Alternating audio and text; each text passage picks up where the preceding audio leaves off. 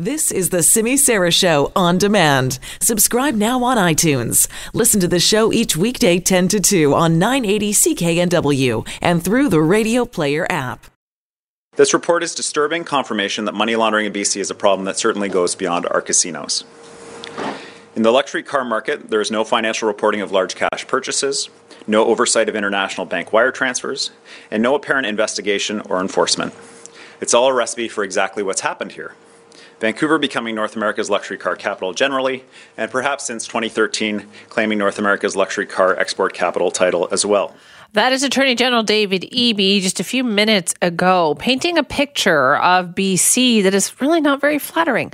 So essentially, in the last 5 or 6 years, while casinos were seeing more and more duffel bags of questionable money and transactions, as the real estate markets in our province were escalating in price out of control, at the same time as all of that, we were seeing more and more bags of cash coming to luxury car dealerships and these big-time splashy cars being bought. We have a money laundering problem in the luxury car sector. We wanted to talk more about what was revealed in that German report today. And joining us now is Sam Cooper, a national investigative journalist for Global News. Hi, Sam.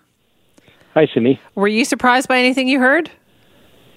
Well, I think the Attorney General said it best. He mentioned on a call that he comes from the Point Grey riding, and really this report for him seemed to confirm what he and his riding constituents were seeing with all these, $300,000, $500,000. We've read reports of a $4 million luxury car recently speeding around Vancouver, and he basically said this seems to explain it. There's a huge growth in what he called a grey market of thousands of straw buyers that would be fake buyers buying for other people, offshore exporters that seem to be getting tax money back potentially in relation to money laundering. And I think that his tone was he was quite shocked. And again, he saw the correlation with the bags of cash and the real estate prices. So I think it really, to me, it's surprising, but it's a confirmation of what we've been looking at. Yeah, Sam, I think what's so discouraging for so many of us is that we hear these reports of these questionable transactions, bags of cash, people buying cars with them. And to think that this was going on and none of these people in these businesses had a problem with this, or they didn't think there was something wrong here? That definitely came up in the comments of Peter German and Minister Eby with the report. They said they appreciated that some of these car dealers were very frank, that they recognized they were sitting right in the middle of money laundering. They knew that in one case it was mentioned a bag of cash of $240,000 came in. It looks pretty suspicious, but the car dealer has no obligation to report that as a suspicious transaction under Canada's laws. So, in fact, they marched that money down to the bank and they banked it into their car dealer's account.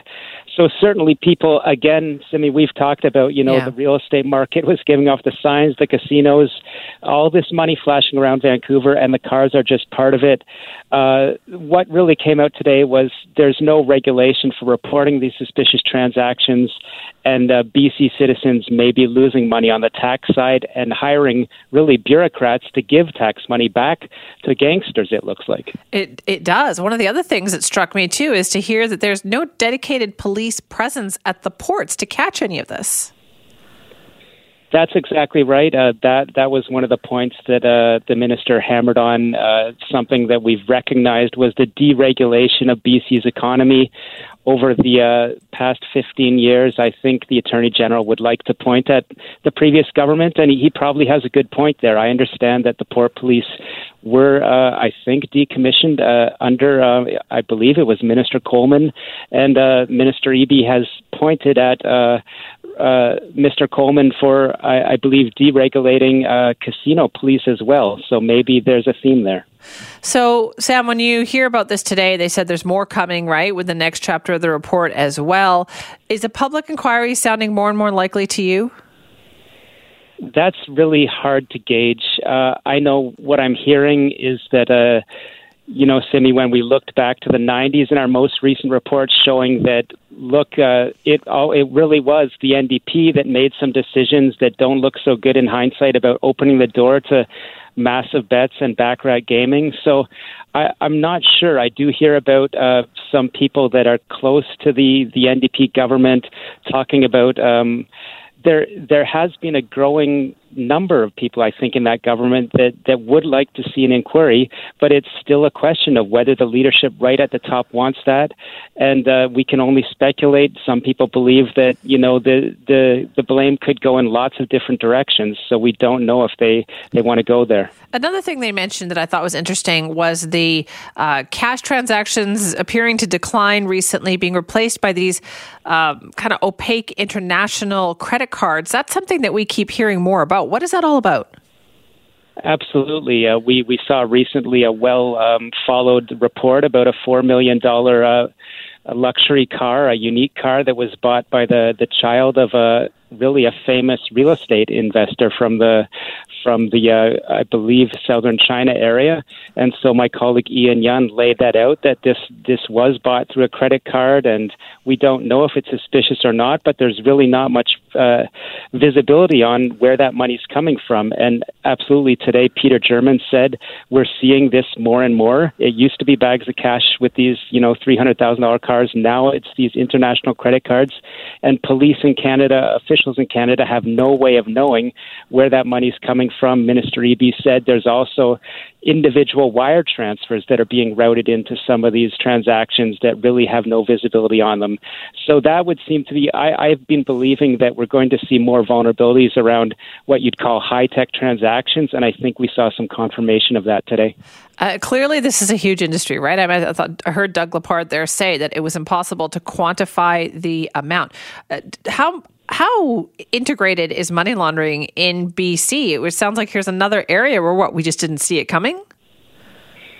Well, I'm pretty sure that they knew when they looked at this, they were going to find the kind of correlations that we saw today. I've reported on some of these very high-level criminals and loan sharks in British Columbia for decades have had auto shops. And it's it wasn't even a secret with police that their product was cars that were seized from loan sharking victims, stolen vehicles, and they were shipping these cars offshore. And Vancouver has just been a boom industry in that area of what looks definitely like not only criminal money laundering, but stolen vehicles and extortion. So I just don't think it's a surprise to the policing world at all, what we heard today, and the correlations between the casinos, the real estate, the offshore sales, and these vehicles are very tight. Do you think there's more to come yet here, Sam? I'm eager to see the reporting on the real estate. I can tell you, Simi, today that I know that there was controversy within the German, let's call investigation team in finding out some of the information that I obtained from police studies. When we reported on the scale of believed money laundering in luxury real estate in Vancouver, the sources were extremely credible. I don't know. I really don't think that they got the same level of detail, and there was a pushback within the RCMP in terms of that information. I don't think they wanted out. So I think we got a little of a bit, I'd say a hint today when they said we can't quantify this car money laundering. I think they'll probably say the same thing around real estate money laundering. But I can tell you that I'm seeing documents that point to fentanyl kingpins that are involved in real estate development in a big way. Well, then I guess we're going to be talking to you in the future as well. Sam, thank you. Thanks, Simi. That is Sam Cooper, national investigative journalist for Global News.